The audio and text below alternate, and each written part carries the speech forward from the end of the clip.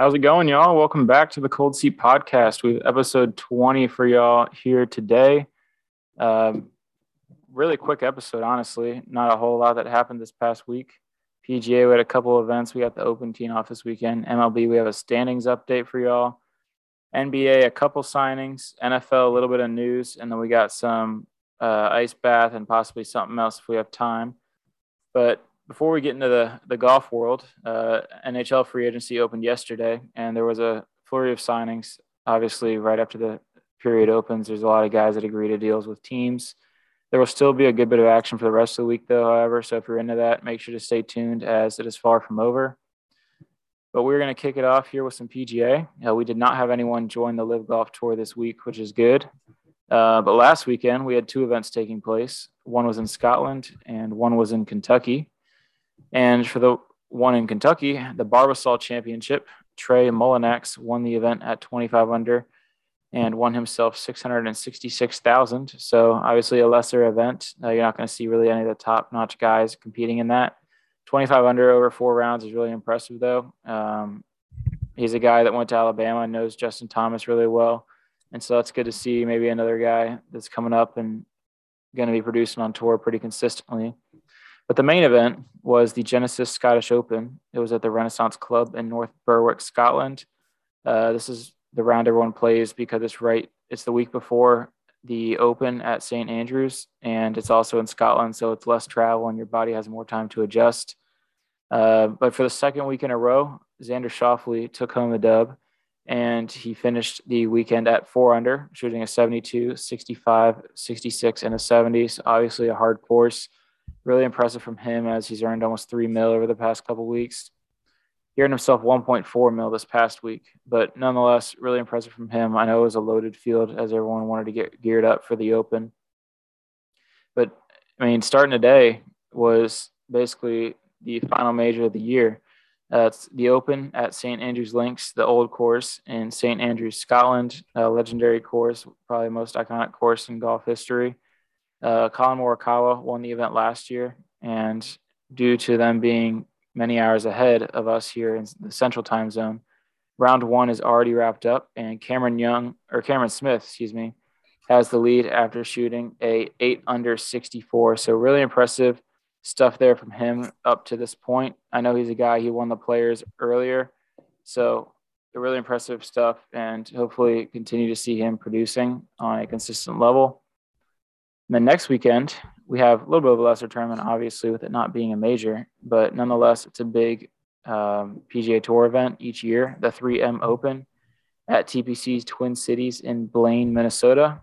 Cameron Champ won the event last year. So maybe Champ will be able to defend a guy who has the most distance on tour, arguably by average. So really impressive stuff to see. Longer course, so maybe we'll see Bryson finish higher after he comes off that wrist surgery. Yeah, Open should be great this weekend. Like you said, started today in round one. Looking for just some really good golf to be played this weekend. Again, 8 under on round one is, should see some really good scores this weekend. Like I said, should be a good time. Like I said, I'm gonna watch this weekend when I can. I got work Saturday, Sunday, but I'm gonna try and catch as much as I can. Kind of when I get breaks, but kind of wraps it up for the golf. I'm wondering kind of if I think I mentioned it last week or the week before that kind of after the last major of the year being the Open, if it kind of opens its free agency period between now and the Masters, if maybe there's a couple of guys who go to the Live. It'll be interesting to see kind of how this path falls in the next few years. If there wasn't going to be a time for guys to kind of up and leave the PGA, it'd be after the last major of the year before the Masters starts.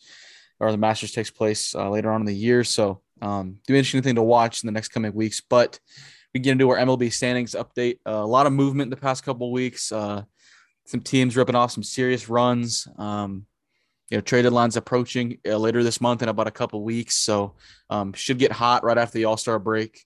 But I'll let Brett kick us off with the AL East. Yeah, really, really exciting times right now in that division, obviously. You still have the Yankees real hot as they haven't really cooled off at all since the season started. It seems like they're the best team in baseball right now, and AL East is the best division in baseball. Currently, every single team, all five, are above 500. Really impressive things going on right now as the Orioles have currently won 10 straight, and their next game is tomorrow night against the Rays as they play them in a 3-game set before the All-Star break. So that'll be fun to see how that plays out. Obviously, if they sweep, they could be in third place in the division with a couple of games going their way, with the Red Sox and Blue Jays losing some. So that could be fun to watch. It could be really impactful down the stretch. But yeah, the Yankees at 62-26 is really, really impressive. I don't know if they're going to break the wins record this year, but I just don't think they can stay hot for that long. That's the thing. But the rest of the division, all within 3.5 games of each other. So the 2 to 5 seeds are within 3.5. I mean, Rays in second at 14 back, Red Sox in third at 15.5, as well as the Blue Jays. And then the Orioles are in last at 17.5. But I mean, they're only 3 games out of being, a wild card contender. And if it wasn't for the Mariners being really hot too, the Orioles would be a wild card team right now. So impressive stuff from the AL East as a whole. I know some teams like the Rays and Blue Jays are kind of underperforming for what they expected this season. But the Orioles are playing really well. And hopefully they can keep it going as they got a lot of promising stars and prospects in that farm system. I mean, they have the number 1 pick this upcoming weekend. So hopefully another guy has some serious promise coming into the farm system and maybe make his impact felt on the roster these next few years.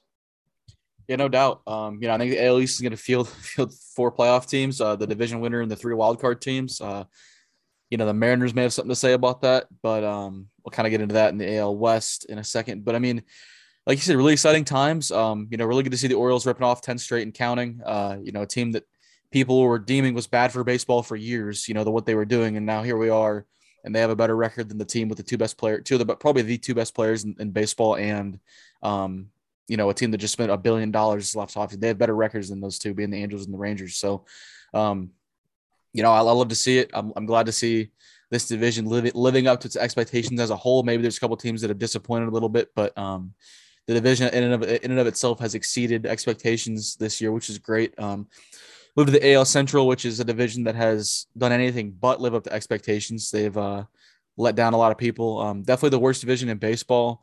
The Twins have stretched their lead over the Guardians to 4.5 games and are the only team over 500 in the division at 49-41.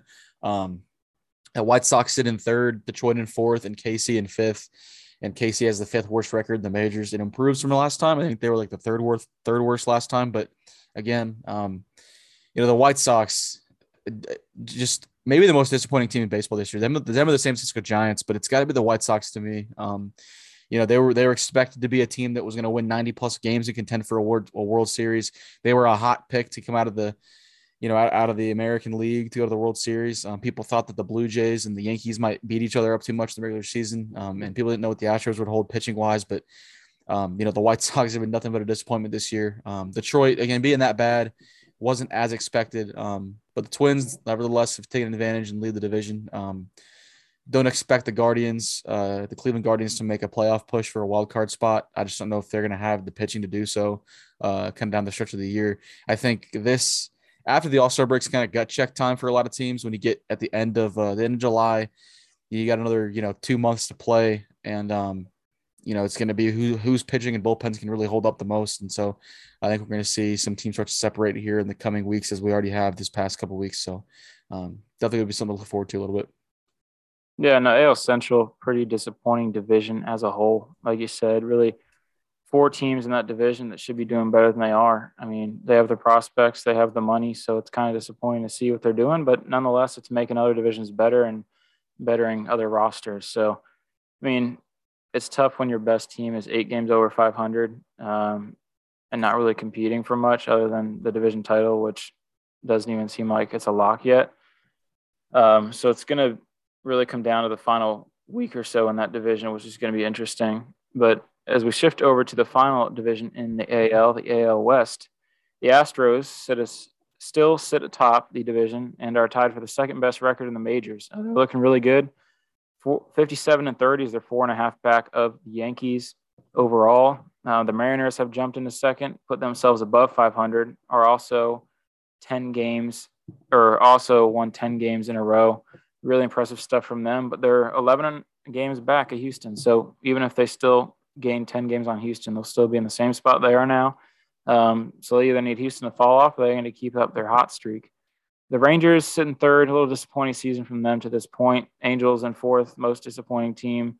Both teams just continue to be very bad with two of the best players on their team. I mean, the Rangers having, Simeon and Seager, and then the Angels with Otani and Trout. It's just disappointing to see these duos really not do too well and not have much of an impact on their team, it seems like. So hopefully these guys end up in the right destination sooner or later, or at least in a destination that's competing and their season's not over in mid-July almost. But yeah, I'd like to see them play a little better than they are. And then you have the A's that round out the division, and very, very interesting team there. It's funny to see their attendance totals. The Orioles in the past few weeks have had a big skyrocket in attendance, but no team compares to the Athletics, who looked like they were holding a low A game at the Coliseum. Did not expect to see that, especially after, last year, year before. They played pretty well, and they've had really good guys on their roster and haven't been able to retain them. So it's resulted in a huge drop off in, ticket sales and everything, losing money fast there in Oakland. And it's just really weird to see a team like that. So they just don't put their value in the right spots, I think. Yeah, I mean, it looked like a COVID game. It looked like right after they opened up like stadiums for after COVID in 2021, looked like where they had like 10% capacity. That's what it looked like. Not by design. I know they're in California, but not by design. They just don't have fans that go to games. I mean, yeah, the A's, like you said, they can't retain their players, but it's like, guys, they've traded all their really good players away. It's disappointing. I mean, the Matt Olson trade really didn't. They got almost nothing in return for him from the Braves, and then the. I just, they trade away Sean Manaea and a couple other guys. So it's like, what are they doing over there? I would expect them to trade, maybe the 3 or 4 best players for a combined haul of 4 turkey sandwiches, a couple ham and cheese, and one small bag of chips at the deadline. Maybe top prospect cash considerations. Like, I don't know. I don't know what they're going to do over there. It's not like they're going to get anything of value. I mean, their best player, I believe, is a pitcher who is on the IL with shoulder inflammation, which is never good. So, there goes their only value they're going to get. So it's sad to see. I thought the era of tanking in baseball was over, but apparently it's not. The A's have just been tanking for the last 2 years and haven't done anything about it. So, again, you can't just tank and get the first pick now. It's like the NBA. You get a lottery. So you get odds, but, nonetheless, we're going to move over to the National League now, where the National League East will start out there. The Mets still have the 4th best record in baseball, and still lead the division with a slim 2.5 game lead over the Braves, who again got real hot. They've kind of cooled off, as most teams do. You don't win 14 straight for a whole season, so you're going to cool off and have your ebbs and flows. But they've kept it close nonetheless. Braves hold the 5th best record in baseball, Mets at the 4th. So I mean they're tight there. The Phillies at just above 500 in 3rd place at 9 games back. Again, maybe a team that could contend for a wild card spot. It should be interesting. It's going to be pretty wide open, I think, down the stretch for the National League wildcard spots. I think the Braves will definitely get one. The Padres will likely get one, but I think that 3rd spot could be up for grabs, depending if Bryce can come back late in the season and play for the Phillies, they've been playing good baseball as of late. And then Miami is in 4th at 12 games back, and then Washington is in 5th, tied with the worst record in baseball with the Oakland Athletics. Unlike Oakland, I don't expect this team to deal many of their players come the deadline in late July. They're a super young core. Keibert Ruiz, Josiah Gray, 2 guys having really good years who they acquired from the Dodgers last year as prospects in the Trey Turner and Max Scherzer trade. Keibert's had a really good year. Josiah's had a good year. 2 young guys. They don't appear to be willing to part ways with superstar Juan Soto yet. Maybe next year. That they haven't really had many productive conversations on a contract. I know they've come close to reaching a deal, but Soto just hasn't pulled the trigger on accepting yet. But I don't expect this team to trade anybody. I don't really know if they have. Off the top of my head, I think maybe Josh Bell could get moved, but he's the only non-long-term piece they have. He's an older guy. He's a national, I think. But again, I just don't know if they're going to move many pieces. Like I said, they're a super young roster, super young team. So I'd expect them to hold on most of their pieces there, unlike the A's. Yeah, it's definitely interesting, that division as well. The Mets are playing really, really well. Buck Showalter's probably my NL manager of the year to this point.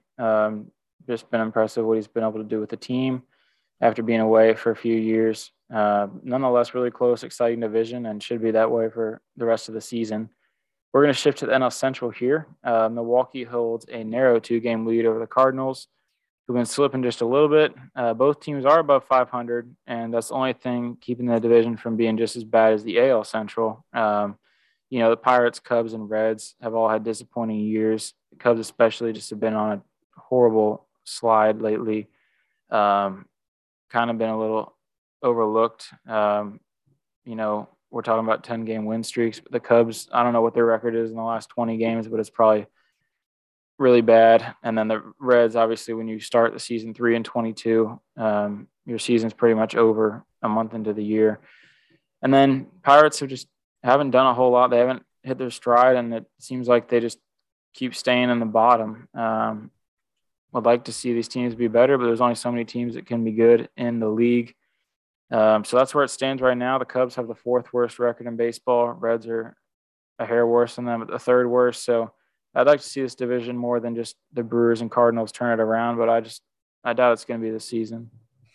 No, it'll be a couple of years. I do think the Pirates and the Cubs have bright futures. The Pirates, especially, I believe I don't want to get his name wrong. Something O'Neill, their shortstop, dude, 6'7", threw a ball 97.6 miles an hour across the diamond the other day. It's absurd. The guy is a monster. He's a really good player. Used to be in the Dodgers farm, actually. They traded him to the Pirates like a few years ago, probably 4 or 5 years ago, in some trade at the deadline for a pitcher. I think it didn't end up working out for him, but I think it was in 2016. Again, not a guy who they were expecting to have be a monster. It wasn't like he was a number 2 overall prospect at the time. He was a guy. It was a rookie, I think, in A ball. So, but yeah, they have a bright future. Him and Henry Davis going to come up in the ranks in the next couple of years. If they keep Brian Hayes, we'll see at third base. And then it sounds like Brian Reynolds will get dealt at the deadline this year. Not really sure where yet. We'll kind of get a little more clarity on that next couple of weeks. But he's a guy I think probably is out of there. But I think most of that team's going to stay. That core is going to stay together for the most part in the next couple of years. But we'll switch to the NL West here, where the Dodgers have the second best record, or tied for the second best record in baseball with Houston, and have grown their lead over the Padres to 8.5 games after winning 11 of their last 13, including 3 of 4 against the Padres in LA. They've been on a tear. A lot of comeback wins lately, which is kind of something that they've been missing over the past year and a half. Last year they struggled in extra inning games. Start of this year they struggled in extra inning games and just kind of couldn't really win late in close ball games. And they've done everything. They've done nothing short of that. They've won a ton of close games. I mean, last night they came back down 6-0 against the Cardinals and won 7-6, scoring a bunch of their runs with 2 outs. So late in the game in the 8th and 9th inning. So really impressive from them. Padres, on the other hand, have been sliding. Bob Melvin was my NL manager of the year, or National League manager of the year last week. And I would be changing that at the moment if we were doing that now. If we were making picks now, it would be Buck Showalter. The Padres have had a monumental slide. It's bad. I mean, they need Tatis back as desperately as they can right now. It doesn't look like they're going to be back he won't be suited up for, probably another month. So, the team's kind of gone cold. The pitching hadn't been great. The bullpen struggled, but it's part of baseball. Your ebbs and flows. They're definitely a team capable of turning it around and ripping off 10 straight. And then the Giants are in third at 12 games back and sit just above 500. Again, a little disappointing year from them. Not as disappointing as the White Sox, but maybe a little more expected for avid baseball fans to see the Giants kind of take a step back this year, losing Buster Posey, Kevin Gausman. While Carlos Rodon's had a great year, it's just not the same crew that they had last year. Brandon Crawford's not having a career year this late in his career like he did last year. So, and then Colorado and Arizona 18 and 19 games back respectively, well below 500. No shock there. The division's kind of shaping out how I thought it would around the All-Star break. I didn't expect the Dodgers to be up 8.5 games on the Padres, roughly going into the All-Star break, but I'll take it nonetheless. Really good to see, despite kind of the injuries they've had in the bullpen and in the pitching staff, still winning games. Every game it's been different. Front half of the lineup, middle part of the lineup, and the back end of the lineup coming up big. It's not just Mookie Betts, Trey Turner, Freddie Freeman. It's all 9 guys on a day-to-day basis. So really good to see there from them. And NL West, what we thought might be the kind of the wild, wild west has not turned out to be that in the past couple of weeks. Yeah, division that going into the season was looking like the best in baseball. A couple teams are sliding, and then you obviously have, Colorado and Arizona who have been really poor this year. So maybe we'll see a little bit of a turnaround, but not counting on it. I mean, those two teams, and then with the Padres and Giants slipping a little bit, going to need a turnaround if they want to make it interesting. But that'll round out the standings update that we have for y'all. Just a couple overall news points. So, as I mentioned earlier, this Saturday, the MLB draft kicks off. We will have a recap of the first 20 or so picks, as well as each of our teams' hauls and any Texas Tech players that were drafted, which they're most likely going to be four, as well as any big college names who may, slip to the back end of the first or any round after that. Mostly, I mean, if they're a big college name, they're probably not going to go past the fourth round or so. But yeah, I mean, really looking forward to the draft, obviously, with the Orioles having the number one overall pick and playing pretty well right now. It's exciting. Already with a really good farm system. They have two of the top 5 prospects in baseball currently. And I think next year is going to be real promising. Yeah, no, I love the MLB draft. I think it's cool for the first couple of rounds. Obviously, it gets a little hectic after about round 4 when you get 20 rounds of a draft, which, and it used to be longer. They cut it to 20 past couple of years, but I'm really looking forward to it. I'll be watching on Saturday when I can. And then got another news point here. The Toronto Blue Jays fired their manager, Charlie Montoya, this past week, and their bench coach, John Snyder, has been named as the interim manager. Kind of a surprising move. Definitely wouldn't have picked this to be a move that happened at the beginning of the season, but that I feel like that whole division almost it's been the Blue Jays, the Rays. It's just been kind of a nonstop slide, kind of all year. Not that they're below 500, but it's just been super disappointing, especially the Blue Jays. I mean, you look at just the talent on that team. They have a lot of talent. They've got Springer, they've got Vlad, they've got Bo Bichette, they've got 3 really good pitchers in Alek Manoah, Jose Barrios, and Kevin Gausman. They've got a ton of dudes. It's just been a disappointing year for them. So yeah, I don't know if that's the right move. I mean, you saw what happened to the Angels after they fired Joe Madden. So, it didn't work out well for him. So, they've slid ever since. But yeah, definitely a surprising move there. Yeah, one that I didn't really expect. They fired him after a 46-42 start to the year, and they won yesterday in their first game without him. So, I mean, I don't know what they necessarily expected coming into the season. I think everyone expected him to be better than that, but I think still everyone thought that the Yankees would win the division and that the Blue Jays would be fighting for a wild card spot, which they are right now. So I didn't know, too much into why they fired him. Obviously, underwhelming apparently for their standards, but I was just a little shocked by the decision to fire him at this point. But this upcoming week, All-Star Week, is coming up.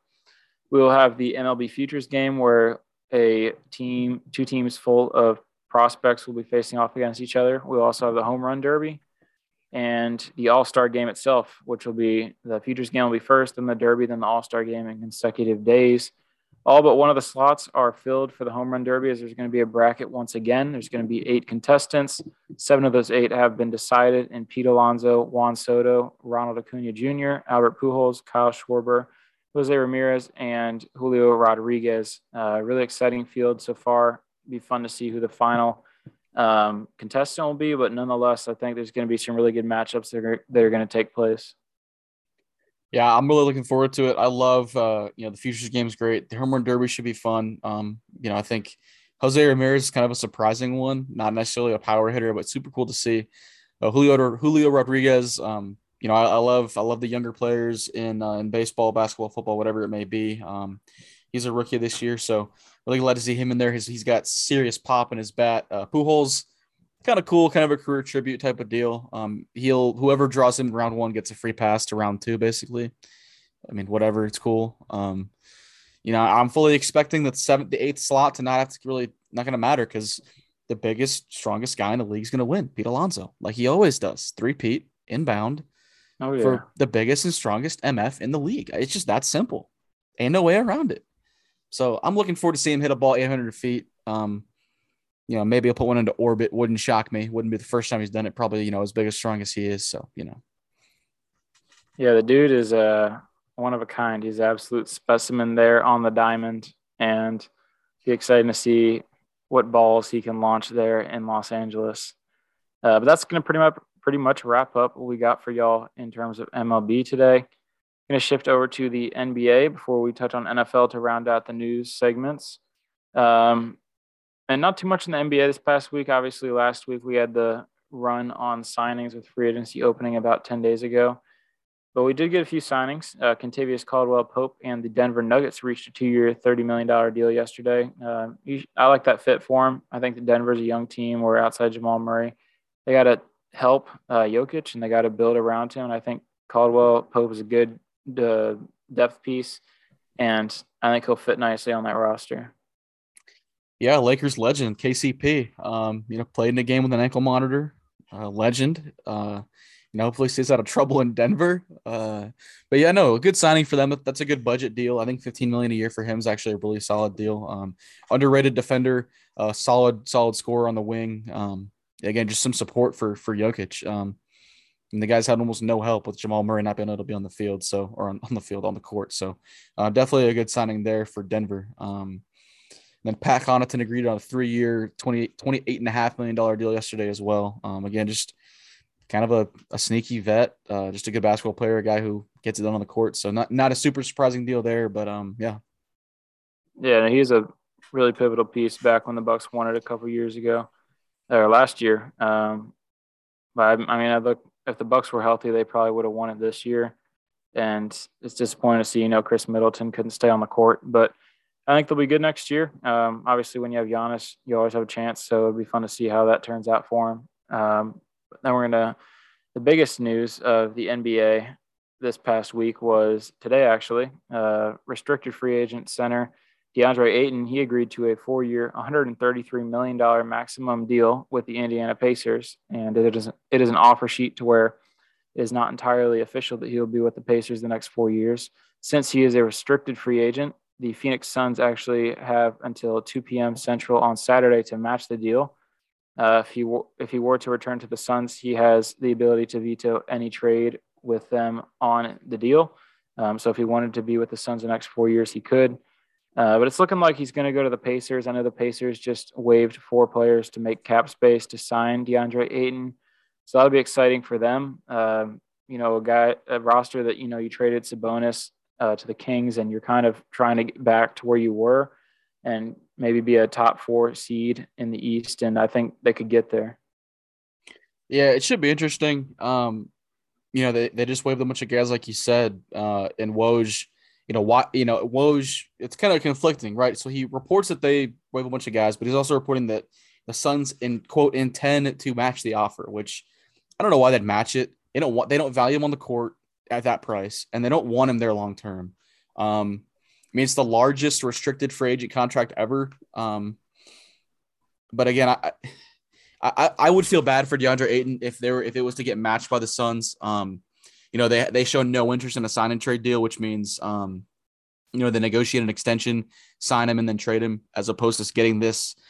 Once they match this deal, he can't be traded till January 15th. So, they'd keep him for, likely if they were to match the offer, keep him until January and then trade him at the deadline. I'd feel bad for Ayton. He misses out time on getting to be where he wants to be with the Pacers. And it's just confusing. Why what do they know that we don't, with the Pacers going and waiving 4 guys and clearing that space for him, but also with the report from the same guy that they're going to match the offer. I'm not really sure what to believe. For Ayton's sake, I hope they don't match the offer. I hope they let him walk. I hope they let him go. Or at least they get a sign and trade done. I hope they do that. Honestly, that's both sides win. The Suns get some compensation for him, and the Pacers get their guy, and Ayton gets to be where he wants to be immediately. So hoping that's kind of how it goes, but doesn't always work out that way. Yeah, Ayton is a guy that first overall pick a couple years back, really good player, but with the way the Suns roster is, doesn't make a ton of sense for him to come back. They could replace him just the way they facilitate their offense. But it'll be fun to see if he does end up in Indiana. I think that'll be a really nice team there. We're going to shift over to the NFL here a little bit this week, not too much.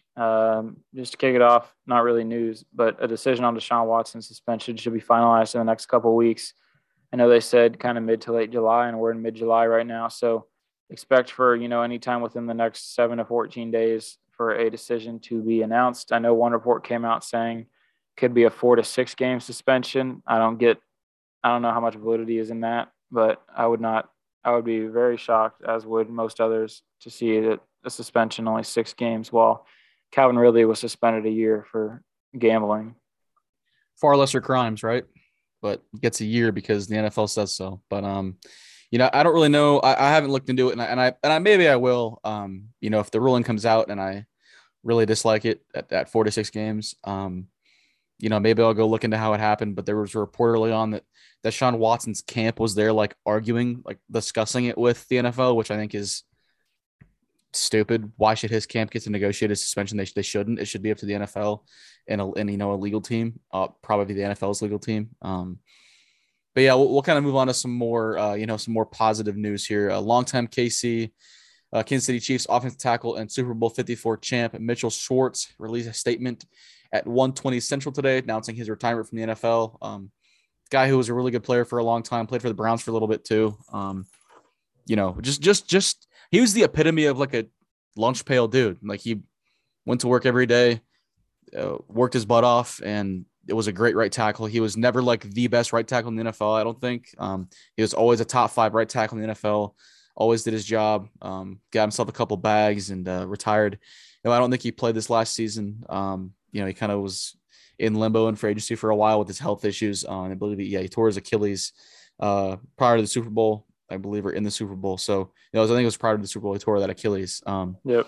Still a champ, of course, but tore the Achilles the year before, or the year after they won the Super Bowl. So I didn't play this past season. But again, this guy, I don't know if he's a Hall of Famer. He probably isn't, but really solid NFL career.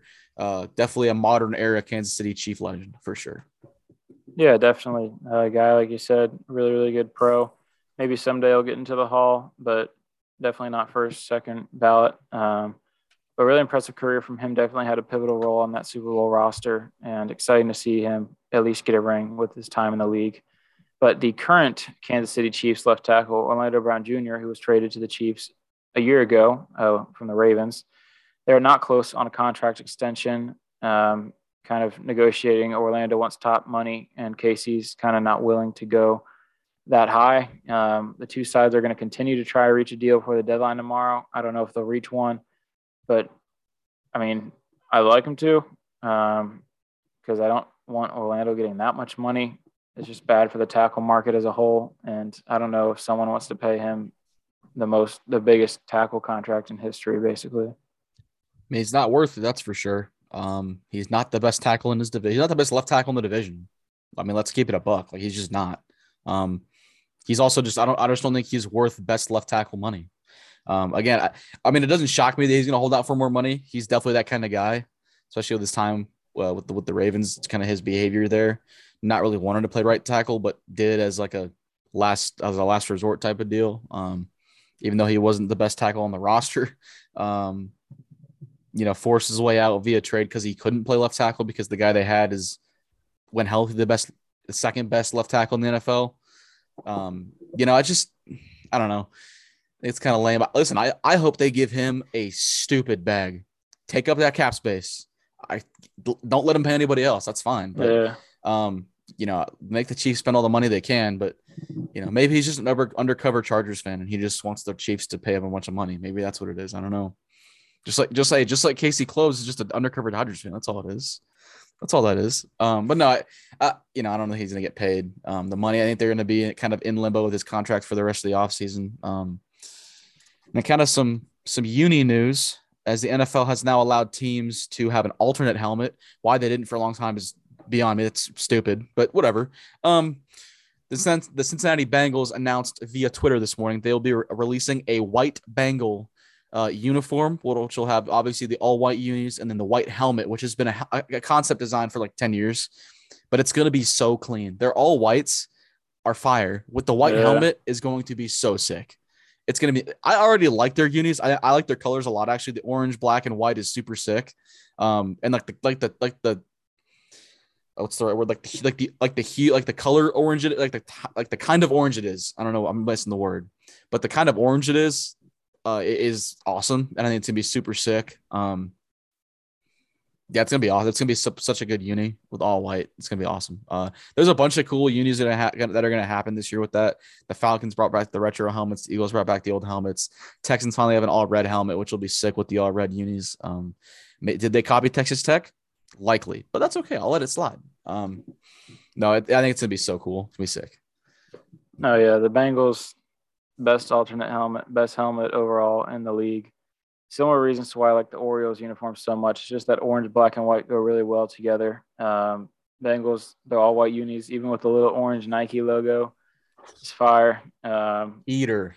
If I ever like one of my favorite players went to the Bengals, I might have to get a color rush jersey of him. Regardless of how much I don't like the Bengals, the uniforms are sweet. The mascot is sweet. I mean, they're doing it right there and definitely gaining a following there, especially with the past year.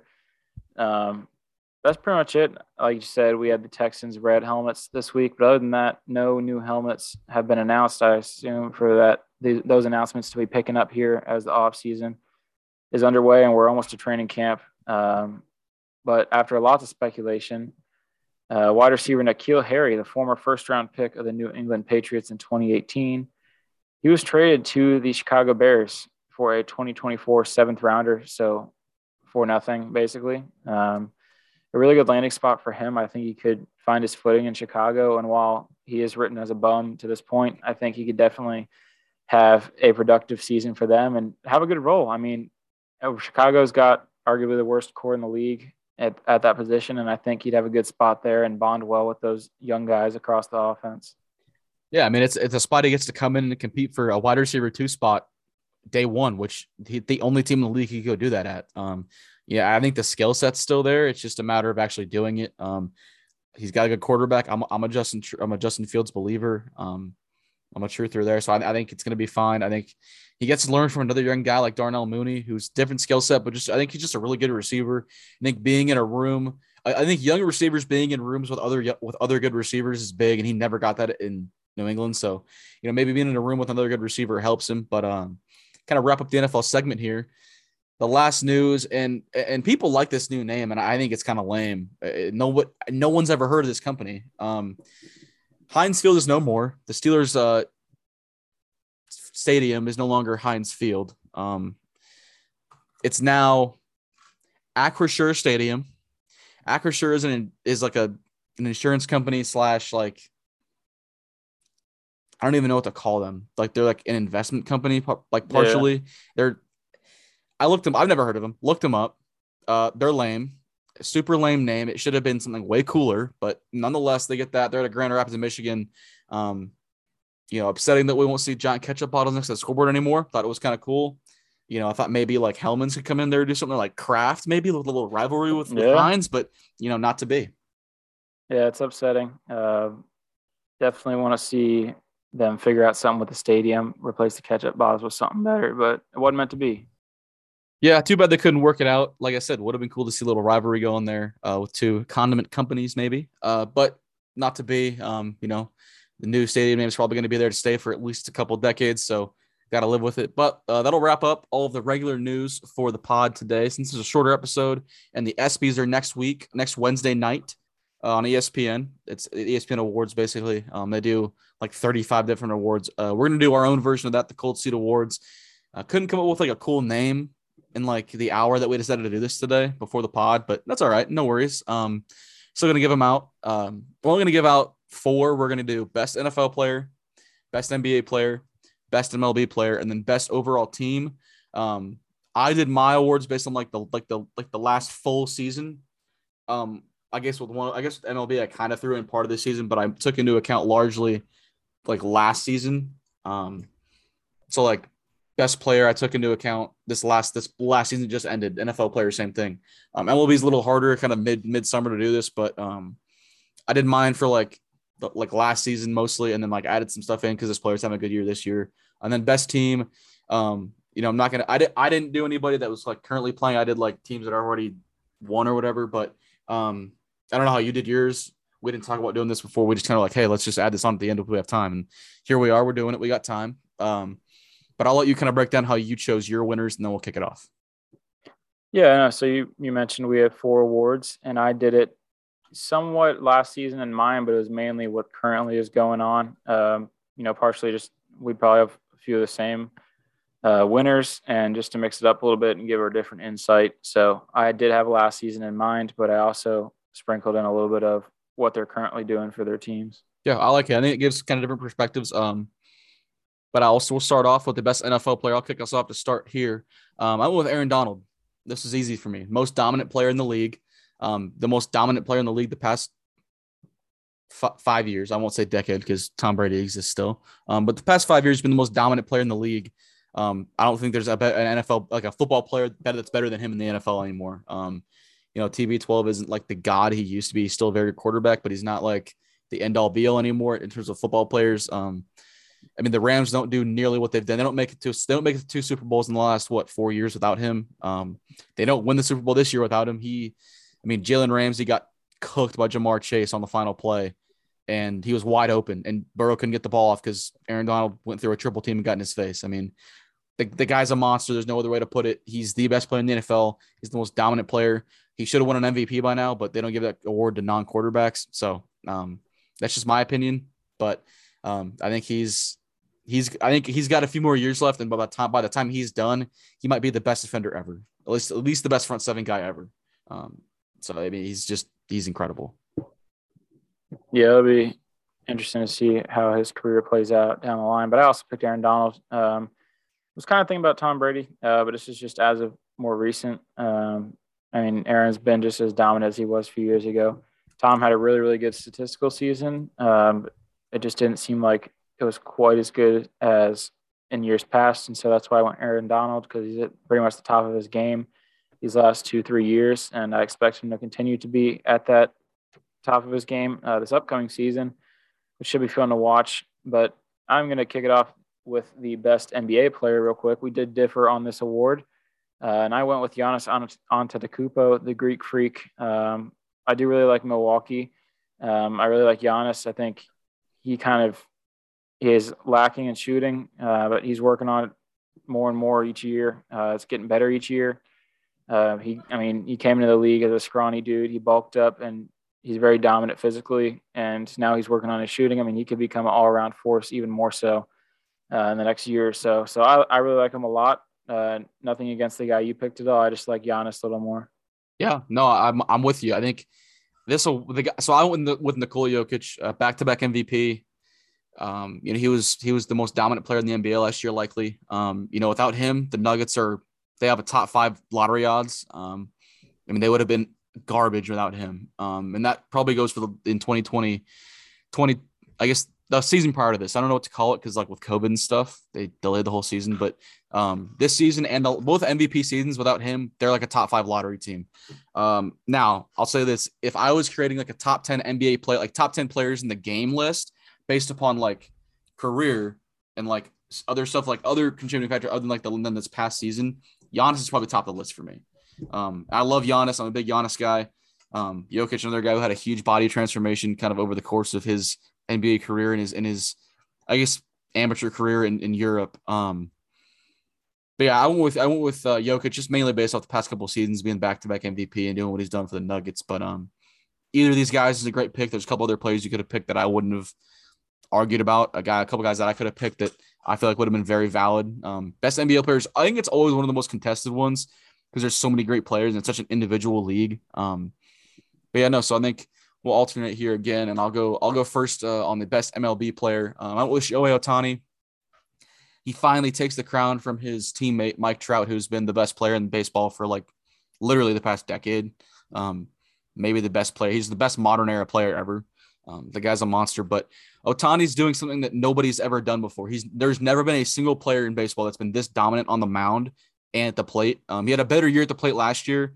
He was the MVP a year ago. He had a historic year, and I think halfway through the season this year, he looks better on the mound than he did last year. I think he could be a legitimate Cy Young contender this year, which is insane. The guy is incredible. Not as good of a year at the plate as last year, which is just with the absurd first half that he had, but certainly looking better than he did on the mound last year. It's a damn shame that his talent's getting wasted with the Angels. Same goes for Mike Trout, who I think is the second best player in baseball. Again, kind of based off the last full season as well. But basing those off of this season, it's probably not him. But I stuck with him because he's having a really good year, and he could still finish the year really, really strong. But again, mostly based off last season with a historic year. And again, a guy who's literally doing something that has never been done before. I don't really care what people say about Babe Ruth. The guy was pitching and hitting against plumbers, guys that would not be playing professional baseball these days. So hate to break it to the old heads out there or Yankees fans are like all over Babe Ruth. But no, if Babe Ruth got in the box today and saw the pitches that are being thrown by starters and relievers, if he saw a 102-mile-an-hour two-seamer with 18 inches of movement, he would relieve himself in his pants. I mean, it would be insane. So I don't want to hear it. He literally, like, guys that say that about like Michael Jordan, it's obviously a joke, or like, he didn't actually play against bums. Like, Babe Ruth played against bums. So I'm going with Ohtani, like, no question.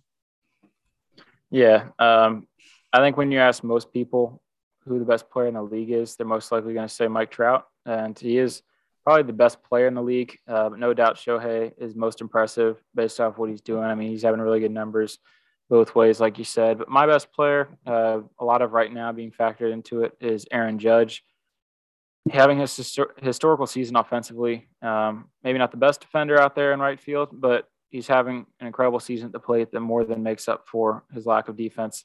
And the fact that he's 6'7" or whatever, doing what he does, and right in the middle of that lineup, and willing the Yankees to what could be the best record of all time in the MLB. I think without him, they're probably 8 games worse. And I think while they're still likely win the division, I don't think they have nearly the attention from outside fans that they do, even being the Yankees. I just think what he's doing for them is really impressive, especially after all the hype that surrounded him coming into the season, and really living up to that is impressive. That's the guy I would have gone with. If I was basing it off of like this season only, that's who I'd have gone with for sure. I think he's been the best player in baseball, no question. But like I said, we approach it differently, which I'm glad we did. I think it's cool we approach it differently. Kind of gives different perspectives, which I enjoy a lot. So you're up on. You can go best team if you want to. Yeah, to wrap up our awards that we have for y'all before we do the ice bath, best team is the Yankees, like I just said, with what Aaron Judge is doing, and their pitching's well. It's been really well managed by Boone this year.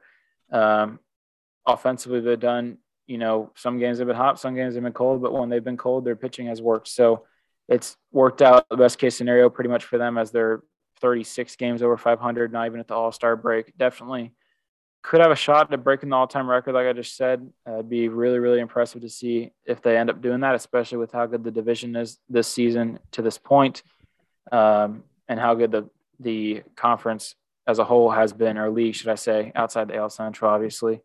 But I think, the Yankees are a team that most people hate if you're not a Yankees fan, similar to other teams across sports. And I just think that, even as an Orioles fan, which is the same division as the Yankees, it's really impressive what the Yankees are doing. And it'd be interesting to see if they keep it up. I mean, I don't mind if they keep it up, because it's not like any team really is fighting for the division. The division's pretty much wrapped unless the Yankees have just like an insane collapse second half of the season. So it'll be fun to see what they can do. The bet on, as soon as they get to the playoffs, I want to see them lose. No question. I'd love to see them break the record, the win-loss record all time, but as soon as they get to playoffs, I'll take them losing. I'll disagree. I don't want to see him break the record. Nah, I'm good. I'll pass on that. No, I think, like you said, it's really impressive. It was hard for me to pick the Yankees because they haven't won a championship. Like, this team hasn't won anything. You know what I mean? Like, that's why I didn't pick them. I had a couple teams in consideration, but at the end all be all here, this is kind of a left field. But this is the most dominant team in their respective sport. Like, in terms of Golden State Warriors went 73-9. They didn't win a title. All these teams that won all these games that were dominant. On the dominant scale, this team is the most dominant. is the Oklahoma Sooners women's softball team. They lost 3 games the entire season. 3 games. I think they won like 70 games or something like that. I got to look up the record because I didn't do it beforehand and I should have, but I was kind of in a rush to put this on paper. 60-something. Let's see. OU softball record. They legitimately lost 3 games all year, and one of them was in the College World Series. Or the Women's College World Series. Like they were 59-3. They won 59 games, 95.2% winning percentage. That is insane. So they're the most dominant team ever, likely. And I'm going with them as the best team because there's no like the Warriors weren't more dominant than them. The Rams weren't. The Braves who won a World Series were not. You can go in hockey like the Tampa Bay Rays, the Avalanche. They were not more dominant. This team, they also have one of the best college players ever. Jocelyn Alo, like she holds every hitting record basically. I think she broke the home run record like 5 games into the year. It was insane. She's insane. The whole team was crazy. I don't know. I think they have like a draft for like to go to like the Olympic team, that kind of thing. Like there's like a competitive league they can play in. Right. Like she was the first pick. They had like a couple other like top 20 picks, I think, something like that. I don't know how many picks there are, but I saw some stat at the gym on like the TV they had on SEC Network with like the draft stats or whatever. But definitely going with the Oklahoma Sooners softball team. As much as I don't like the University of Oklahoma, I'm not a Sooners person, but the softball team, the dominance is you can't go without recognizing it. So, yeah, absurd numbers. Again, 59-3, 95.2% winning percentage. They won the Natty, of course, only lost 3 games. So, got to tip the cap, got to show respect where respect is due. Oh, definitely. What they did was unprecedented this past season. They've been a really dominant team the past couple of years. But with all they did offensively, pitching, I think their fielding percentage is also the highest. So really impressive stuff from them. Expect to see it continue. I don't know how many people are losing, but when you're that good, you're going to recruit really well. So they should be able to continue their success. But as we do the ice bath to finish out the episode, I'm going to get mine knocked out here, and then I'll let you hit yours. Just shout out to the Orioles real quick for winning 10 in a row after being very doubted coming into the year as a bottom 3 team again. As of now, it doesn't look like they're going to have the first overall pick again next year.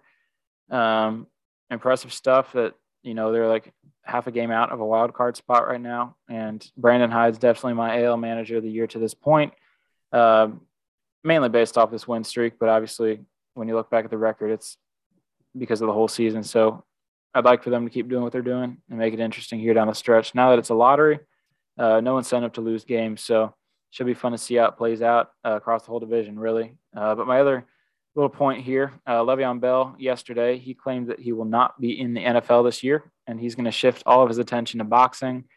I don't know what the plan is for him or who he's going to match up with. I don't know what weight class he's going to fight in or whatever. But I want to know if I can buy a pay-per-view, if there's a streaming service like Le'Veon Fights or something, strictly boxing, just every Le'Veon fight live. I think that would be awesome to see. I want to see non-boxers box. I think that's really funny to see how it goes and just the difference in fundamentals and everything. So I thought that'd be really funny to see. Well, I know he's fighting Adrian Peterson, who I'm betting the house. I'm betting the house on AP, no question. I'm gonna throw this in. I'm gonna throw this question in here because this could be a potential hot take from the cold seats. Do you think Jake Paul is a real boxer now? Legitimate question, because I've seen some people on Twitter going off about this, whether he's a fake boxer or he's a real boxer. I want to know what you think. I want to see one more fight against a legit fighter. Yeah. Yeah. And then I'll make a decision. But as of now, I'd say, yeah, I think he is a really impressive fighter, and what he's done against who he's gone up against has been impressive. I will say he is, but again, I think you're right. I think I need to see a fight again. He's only really fought one legitimate fighter, and it was Tyron Woodley. He was a UFC fighter, not a boxer. Again, he does plenty of boxing. He did plenty of stand-up boxing in the UFC. But obviously the UFC is mixed martial arts. It's not just boxing. It's a little more involved. But granted, Tyron Woodley's super old now and washed. He's not nearly what he was in the UFC, but he still beat him. So he's technically a boxer, I guess. But if he fight, I don't know who he's fighting next. I have no idea. I don't follow that unless it comes up on Twitter, on the trending page. But if he fights somebody legit and like beats him or like gets beat, but it's like a super good match, then I'll say he's for sure a boxer. But just wanted to get that hot take on the cold seat from the cold seats real quick. We're all getting into my ice bath. I got a couple this week. I'll make it quick though. Zach Wilson is that guy, pal. He's got all the dog in him in the world. If you don't know, Google it. Like, you go look it up. I'm not gonna get into it on the pod. Himothy. Himmy Neutron. Him Halpert. It's him. He is him. That's all I gotta say. It's Himothy, like you said. So, listen, Himmy Butler, whatever you want to go with, he is him. Top 2 QB in the league, and he's not 2. Like I said, if you don't know already, go look it up. The reports, people are talking about how they were false, but with Zach Wilson's latest Instagram post and his caption, they're definitely real. So I don't want to hear it. Definitely real. Most respected guy in the locker room in the NFL. No question. Don't care if he's a year 2 player. Don't care if he was kind of a bum last year. Most respected guy in that locker room now. No questions asked. Again, if you don't know, look it up. I'm not going to say it on the pod, but he's him. All right. Yeah, no. Zach Wilson, stand-up guy through and through. I think the value he brings to the team coming into the season is unprecedented. I'm nervous as they're our week 1 matchup. He might drop like 606 tuds on us, but I don't know. He could drop a few other things as well on us as a team. So I don't want to, I don't want to get my hopes up too high for that game. As well, I might still predict a win. I'm definitely a little more nervous than I was before coming into the week. It's going to be a track meet. I'm predicting a high-scoring game, no question. But I'll get into my second ice bath. This is a more wholesome one. There's a clip that went viral on MLB/baseball Twitter. Steven Schock had it. John Boy had it. Everybody had it, basically. Every big reporter or news outlet, if you will, in baseball, all like the individual guys had it. Pitching Ninja had it, all these guys. It was a video of 11-year-old Tommy Morrissey, who only has one arm. He only has a left arm. I think he was born without his right arm. He still hits absolute nukes, though. Homie put one beyond over the wall, out of the Little League ballpark at the plate with one arm. So, homie is dropping tanks with one arm. So shout out to this kid. He's a monster. Tommy Morrissey. Kid's got to be the best ever. Like, no question. He's the GOAT. He's him. Again, he's also him. Himmy Neutron. So, that's super cool to see, though. Really, really, really awesome, wholesome story. Tommy Morrissey, probably never going to hear this podcast, but if he ever does, keep putting him over the wall, King. Keep doing you. I hope he makes the league, because I would love to see it. This kid's awesome. Like I said, homie's up there just raking. I mean, absolutely putting balls into orbit the way he's hitting these things. I mean, it was actually very impressive. Just like the exit velo off the bat for 11-year-old is impressive as his let alone the fact that he's got one arm. So shout out to this kid. He's a GOAT. He's the king. He is him. I was going to say it's probably like 200 miles an hour off the bat. He could be hitting wood and still, he give Pete Alonso a run for his money. I want to see maybe he can be the 8th contestant in the home run derby. I want to see Alonso get some real competition. Maybe we can chalk it up to where they're a final round matchup. So that'd be fun to see. But for real, that dude hit, he rakes. There's a couple other videos that popped up like in the replies. They're legit. And I just got this sent to me from an acquaintance, a friend of mine. Barstool Sports 20 minutes ago. Again, it's Barstool, so I don't know if there's a ton of validity. It seems like this is legit though. That Apple is likely to win the rights to NFL Sunday Ticket for $3 billion a year. Yeah, I don't know if you saw that. That is legit. Yeah. Dang, dude, that's crazy. Yeah, that should be good though. I mean, it should be a little smoother and just everything working. Listen, as an NFL Ticket subscriber, NFL Sunday Ticket subscriber, I hope they make it better. It's awful. It is maybe the worst platform ever. Let alone I'm giving them my money, but still it sucks. So, whatever. Right. Yeah. I mean, Apple taking it over. Apple's kind of taking a lot of stuff over. It should be interesting to see how that plays out. Probably just touch on that quickly when there's a final decision on who's going to overtake it from DirecTV. That's pretty much it for the podcast, right near an hour today for y'all. Exciting stuff. Didn't have quite as much news. Obviously added those 4 awards that we talked about with the ice bath.